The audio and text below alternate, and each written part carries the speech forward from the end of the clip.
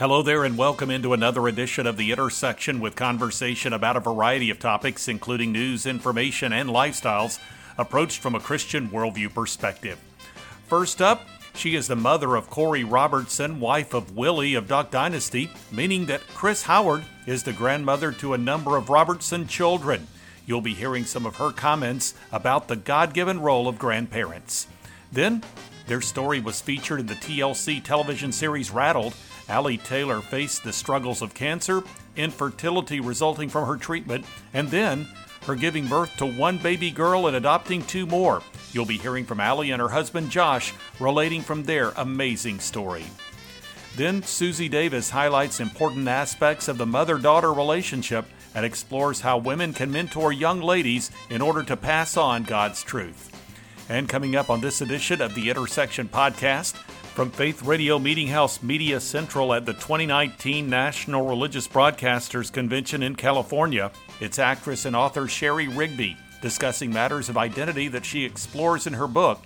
She also previewed her role in the latest Kendrick Brothers film. Plus, from Family Research Council, Mary Beth Waddell provides analysis and commentary regarding the so-called Equality Act under consideration in Congress that would alter civil rights law to provide special considerations for people based on sexual orientation and gender identity and pose a threat to religious freedom. Finally, from NRB, it's Patty Garibay, the founder of American Heritage Girls, which is built on a Christian worldview foundation. She shared about different aspects of the organization, which features character development and a variety of activities. This is The Intersection, a production of The Meeting House, and I'm Bob Crittenden. Chris Howard has 14 grandchildren and one great-grandchild. Some of those grandkids are part of the cast of Duck Dynasty, including Sadie and John Luke Robertson.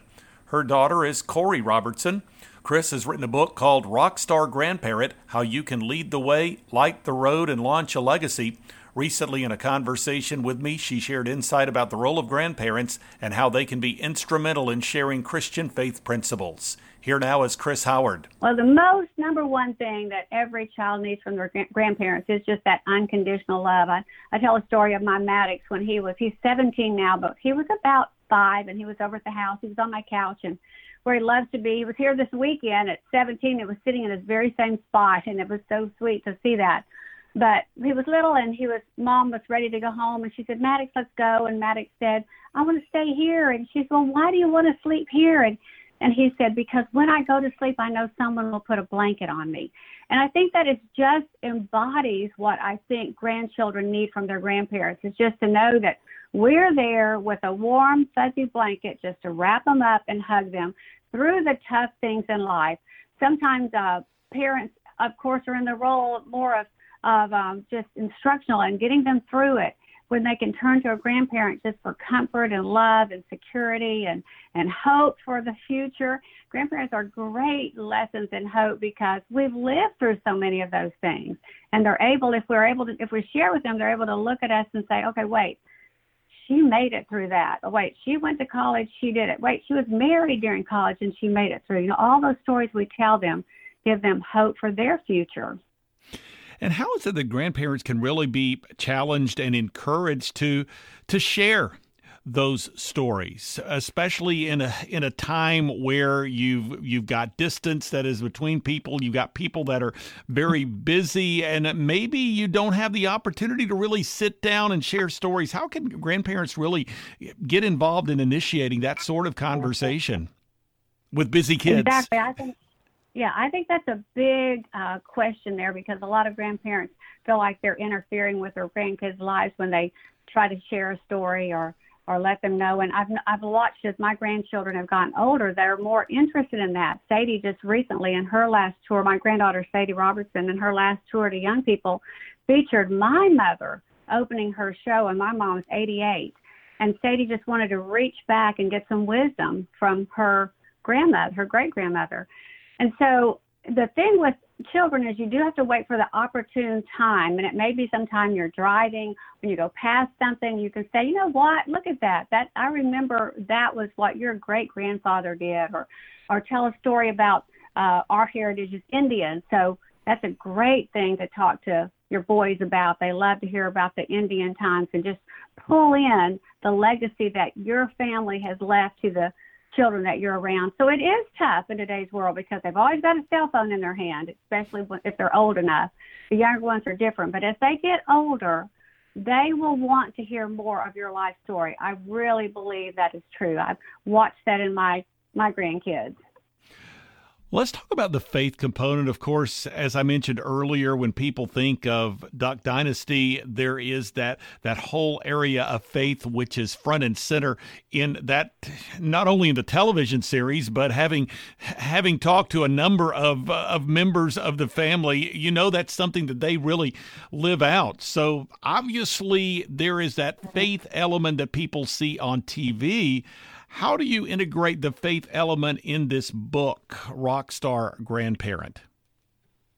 My premise of the book with the songs are rock songs from the 60s and 70s, and I start with those as titles just because I relate to music like that. I am one of those people who can remember when a song came out in the fourth grade, you know. But the faith element is the key to the book because I believe that God designed this. This is a great design from God to give us this position as grandparents. We see that all through the Bible, how the patriarchs and matriarchs of the family pass down the heritage and say the words that need to be passed down through the generations. And I watch my grandkids now, and it's so precious to watch them say the exact words that my mother says. The little phrases that they used during those years that we don't use anymore, things like pretty is as pretty does, things like that. My granddaughter Bella is always wanting me to write down all those things because they are seeing the value in this heritage and this faith heritage that's come down. They've got it on all sides. My grandkids do. But I want to encourage people who don't have that on all sides that you can be the game changer and you can start that legacy right now. And it doesn't take but a couple of generations for that to just be filtered down. My grandparents were the beginning of that faith in our family, and now it's just a huge family full of faith-filled people. It's just an awesome blessing. Chris Howard here on The Intersection. Learn more by going to the website Chris, CHRYS, Howard.com. Next up on this edition of The Intersection, it's Josh and Allie Taylor, co-authors of the book Allie's Fight, Beating Cancer, Battling Infertility, and Believing in Miracles. In our recent conversation, they shared about different aspects of their amazing life story through cancer and infertility, yet discovering God's faithfulness through it all, now raising 3 daughters. Here now are Allie and Josh Taylor. We really believed that God had protected my womb. One of the verses we really stood on was Psalm 128, and it says, your wife will be like a fruitful vine within your home, and your children will be like olive shoots around your table. And so that was something we prayed in that doctor's office that day when the doctor told us we didn't have time to preserve my fertility. We just prayed and believed that God would protect me. And so we believed that would be the case, but after seeing several fertility doctors, they confirmed our worst fears, and they told us that the chemotherapy had completely damaged my ability to become pregnant. And so we really wrestled with confusion, with fear, with wondering, maybe God doesn't want me to be a mom. Maybe he doesn't want us to be parents. All those lies that Satan can tell you when something that you have dreamed and felt like God's put on your heart isn't happening. But soon thereafter, God completely directed us to adoption. And, God just does that. You think you have this plan in your mind, and something happens that you feel like is a total horrible thing in your plans.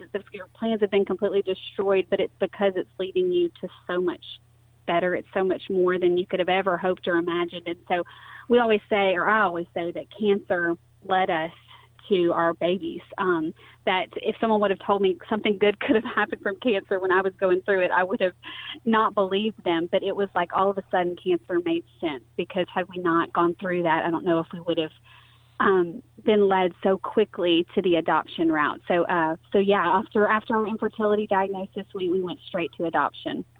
Well, the first child is named Genevieve, and That's then right. Not too long after that, you guys received some good news. That's right. to say the least. Yes, we did. Genevieve was 9 months old, and I wasn't feeling well. I felt silly for even contemplating taking a pregnancy test because it wasn't like we had told pregnancy was unlikely. We were told that it was impossible. And so I took a pregnancy test on a whim, feeling totally silly for even taking it. I forgot about it. I came back to it later after I had exercised and saw 2 lines on it, and I actually had to pull the wrapper out of the trash can because I thought, what in the world does 2 lines mean? And saw that it said pregnant. And I'd love to say I was excited, but I was really confused because I thought this isn't possible. And so I called my doctor, came in for a blood test, did ultrasound, and learned that I was definitely pregnant and with a very completely healthy, normal baby. That is so exciting. And around the same time that this occurred, Josh, you found out, or you got a phone call from your first child, Genevieve's birth mother, and she had a piece of news as well. She was pregnant. And tell us about her offer. Well, what you'll laugh at is, and in the book, Allie talks about it a lot, and we say is like at each step we kept thinking, okay, life's going to be normal. You know, we've been married for 5 years, and we thought, hey, we have a normal life. We want to start having kids. And then after cancer, we thought we're going to have a normal life. Let's start having kids. And after we were able to adopt Genevieve, we thought, okay, we're going to have a normal life. And then obviously Allie then comes up pregnant 9 months later. And so then a month later, you know, we think again, okay, we'll have a normal life. And we get the call from Genevieve's birth mother, and she says she's pregnant again, and says, hey, I know Allie's pregnant, and I understand this will be a lot, but obviously we love you guys. We've seen what you've walked out with Genevieve, and we wanted to ask, would you adopt this little baby? And so obviously as Allie and I talked, we wanted to say yes right then. We did take a couple days and pray about it though, and obviously our answer there was yes. Josh and Allie Taylor here on The Intersection. Learn more through the website Allie's Fight, that's ALYS, fight.com. Next on this edition of The Intersection, it's author and podcast host Susie Davis, who related the concept of the book Dear Daughters, Love Letters to the Next Generation, and shared about dynamics of the mother-daughter relationship, as well as the importance of mentoring the next generation.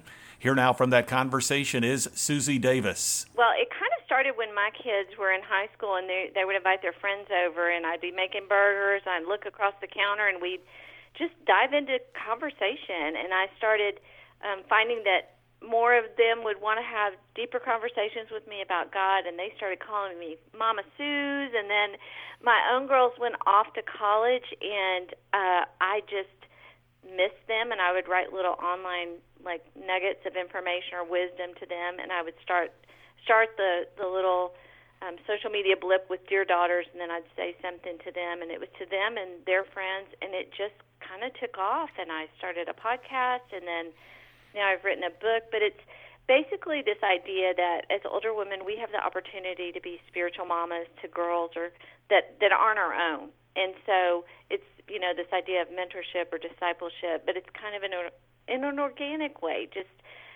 having conversations, not working through a Bible study necessarily or having a program, but just this opportunity for you to share your mother heart with people who are other than just your own children. So that's how it started. Let's just talk about some of these principles that you've discovered and put into practice with respect to becoming a spiritual mentor. What are some of the ingredients that ladies can be aware of as far as stepping into that role? Well, first of all, I just want to encourage, if you're an older woman, which you could be an older woman at 35, you can be an older woman to a woman who's 25.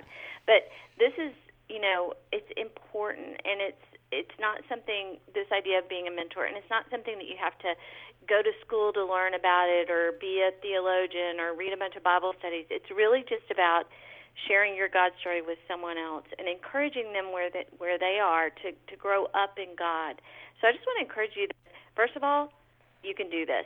Second of all, it just can be organic. The girls that I disciple or mentor, or I think of as my dear daughters, they have my cell phone number. They text me. If they want to talk, we talk. If they, want to text me a question, we Skype, we FaceTime. But they're just like my own girls. They're just girls that have access to my life, that I'm available to them when they need me. And, sometimes they'll come over and we'll make bread together, or maybe we'll take a trip to small town Texas and go shopping. But it's just organic, and it doesn't need to be big and intimidating, and it doesn't need to be necessarily even scheduled. It can be, but it just needs to be natural.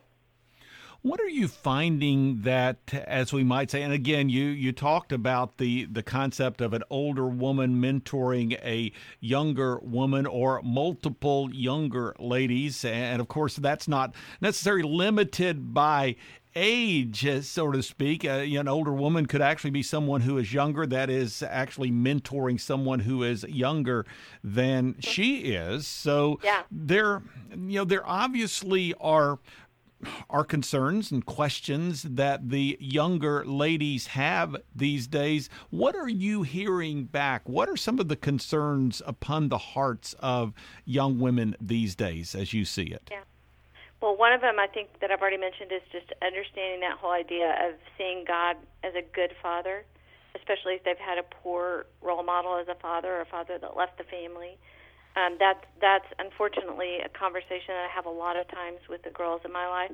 But another one is they just think they're just about, like, what am I supposed to do with my life? Like, many of the millennials I meet with are very concerned about doing the right thing with their life. And they're like, what am I supposed to do with my life?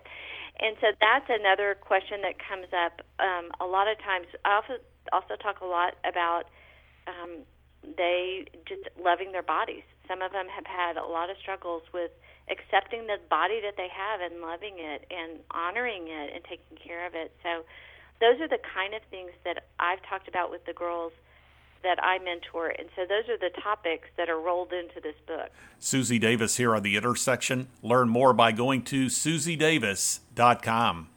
This is The Intersection Podcast, a weekly production of The Meeting House, and you can find out more through the website meetinghouseonline.info or visit the programming section at faithradio.org. You will find a link to the Media Center through which you can listen to or download full conversations with recent guests featured here on The Intersection. You can also find the Intersection Podcast in that Media Center, and it's available via iTunes. 2 blogs are accessible through the Meeting House homepage. One is The Three, with 3 stories of relevance to the Christian community. The other is The Front Room, with devotional thoughts and commentary from the Meeting House. You can also follow me on Twitter and access the Meeting House Facebook page, and there is a link to video content, including recently added content from the 2019 NRB convention in California. You can find content from the Intersection Podcast and the Meeting House program through the Faith Radio app, as well as a variety of other apps. Learn more when you go to faithradio.org. Next up on this edition of The Intersection, it's actress and author Sherry Rigby. In a visit at Faith Radio Meeting House Media Central in the exhibit hall of the 2019 NRB convention in Anaheim, discussed her book, Beautifully Flawed, Finding Your Radiance in the Imperfections of Your Life, as well as her role in the 2019 Kendrick Brothers film, Overcomer. Here now is Sherry Rigby. What was the message, if you had to describe it, of the book, Beautifully Flawed? What did you really want to get across to people? Well, I think, what I really wanted people to understand is that God is a God of redemption and restoration and preparation. And so when He redeems us, He restores, and He prepares us to go out and do the work for the kingdom. And so that's what I really wanted people to see. I wanted to see that He chose me, that He, even though no matter what had gone on in my life, being a teenage mother to being post-abortive, seeing October Baby, God could literally take this woman that He chose, give her a story, and put her in a platform as long as I said yes for Him to use me. And so I really wanted people to say, I can still dream. I can see that God really does take our ashes and exchange them for garland. Look what He's done. Look what He can do in my life. So that was the power of story. Something interesting. In fact, I remember a conversation that I was having here at NRB recently, and we were talking about second chances. And, how, and I think the enemy would want us to believe that that there may be something in our lives that we have done that somehow would disqualify us from being used by God. Yeah. We recognize the redemption story of what Christ has done for us on the cross, and we see that God He is the restorer. He is the deliverer. He is the God of second chances. And what he wants us to do, as you just said, Sherry, is to say yes to him and see what he will do. But the enemy would want to hold us back and say, well, you're not worthy. Yeah. Look at what you've done. Yeah. Absolutely. Well, I think he always says you're not qualified, right? You're not qualified. And he's always trying to come back at you and say that your past is too shameful. How can you be used? But the fact of the matter is that that's why Christ died for us. We know that if there was only one, he would have died for that one. Mm-hmm. And that redemption, and I love in the book of Revelation where it talks about by the blood of the Lamb and by the testimony they will come. And I think that's such an incredible thing to remind us as believers that no matter what, it's not about us. It's really about the testimony that God has given us in our lives and how we get to glorify him. And how do we best do that? We do that because he takes ordinary people, he takes ordinary things or things that have happened in our lives, and he gets to use them for extraordinary things. And so I just feel I'm just blessed to be able to share my story. Sherry Rigby joining us today here on the Meeting House on Faith Radio. It's National Religious Broadcasters 2019, the annual convention in Anaheim, California. And this, as you mentioned, you are a resident of California. Mm-hmm. You have a home here. You also have offices, you said, in the greater Atlanta area. Yep. So kind of the best of both worlds, geographically speaking, as you say. And you were in Georgia to also recently film a movie called Overcomer. It's the latest from the Kendrick brothers. And yes, Sherry, you have been chosen to play the wife of none other than Alex Kendrick. Mm-hmm. Now, you play a character named Amy Harrison. His character's name is John Harrison. Mm-hmm. He is a coach. Yes. There's a sporting element here. So tell me about the Harrison family, if you will. Well, they're fantastic, and I love the story of Overcomer because really, again, it goes back to being an overcomer, right? Yeah. And so I get to play Amy Harrison, which is, yes, like you said, Alex's wife in the movie, and I'm also a boy mom. I have 2 boys in the movie, and I'm a boy mom in real life as well. So it just all starts to come together. Yeah, it's just art imitates life, imitates art, whatever. It truly is. My husband also is a coach. But what you get to see is this really incredible family that they really are a good family, but you get to see the different levels of identity issues that they go through. You see Coach John go through, losing his identity, and you see him regaining that again. You see a strength that he sees that. You see the son also going through, well, I thought my identity was in this sport when, wait a minute, I need to refocus on Christ. As my character, what I love is that I get to really remember that I'm a wife first, that I'm there to support my husband and be that partner and really identify with that character. And it was just incredible to play across from Alex. Sherry Rigby here on The Intersection. Her website address is Sherry, Shari, Rigby.com. The site for the movie Overcomer is overcomermovie.com. Next up on this edition of The Intersection, it's Mary Beth Waddell, Senior Legislative Assistant for Family Research Council, who provided analysis and commentary regarding the so-called Equality Act, a legislative priority for many in the U.S. House of Representatives that would rewrite civil rights laws on sexual orientation and gender identity and pose a threat to religious freedom. Here now from that recent conversation is Mary Beth Waddell. This bill is a massive overhaul of our federal civil rights framework. It makes about 60 different amendments to about 10 different laws and would mandate, as you say, special privileges in the private sector and public for sexual orientation and gender identity. It's not about equality or protections. Everyone deserves respect and dignity and already has equal protections under the law. This is not about discrimination or bigotry. This is about enforcing an ideology and requiring special privileges regardless of who you are or, what your beliefs may be. It's no, this is required, that you must align with this ideology. Well, we think in civil rights law of protections for various classes of people, for instance, age, race, and national origin, as you point out, or religion, which is protected under the Constitution. Now, one of the insidious points talking points that those in favor of this legislation have made has to do with somehow people are being discriminated against based on sexual orientation or gender identity. And that's, give us an idea how much of this is going on that this bill is supposedly designed to protect people against. Right. A lot of the, talking points that they would like to try and come up with to say, oh, there's discrimination, oh, there's bigotry. It's really not like this massive, insidious discrimination like you saw in the past with race. That's why you have, the entire left pretty much, coming out in full force to support this, other than, like radical feminists. We actually have been partnering with radical feminists who understand the harms of this bill to women and to girls. And so, they're on board with us. But aside from that, you're seeing a lot of people who are actually no, we need to protect these people. And as you said, there are already all of these ordinances. So there really isn't, this sort of invidious or insidious discrimination that's been going on. This would actually sort of cause discrimination. This bill would.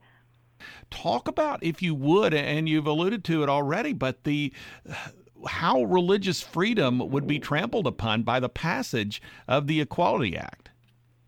Absolutely.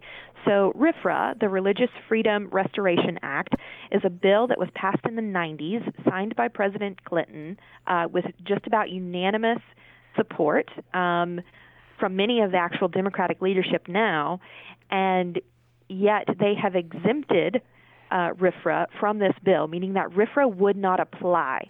And what's so just startling about that is RFRA is a balancing test. It does not say that, religious practices can't be, burdened or infringed upon. What it says is that if the government is going to burden a religious practice, it has to make sure that it's doing that towards a compelling government interest and in the most narrowly tailored way. So it's a balancing test where the religious practice may not win every time, but it's just making sure that the government isn't overstepping its bounds.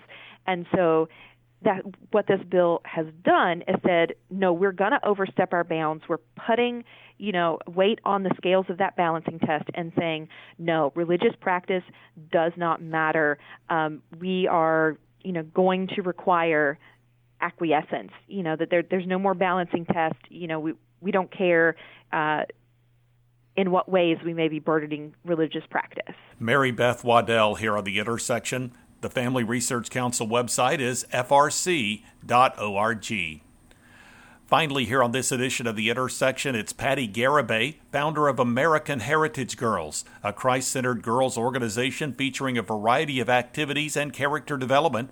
She visited Faith Radio Meeting House Media Central at the 2019 National Religious Broadcasters Convention to provide information on the background and concept of the organization. From that conversation, this is Patty Garibay. Almost 25 years later, after the founding of American Heritage Girls, we see a culture that in many ways has really been transformed and not in a positive sense. We see the whole area of boys and girls organizations that has changed, with the Boy Scouts making those strides away from the values upon which the organization had been founded on and existed with for so many years. And now you have the inroads of homosexual members and homosexual leaders, and even the Boy Scouts saying that they will admit female members. The Girl Scouts, probably even, my perception is longer than the Boy Scouts, have been on a more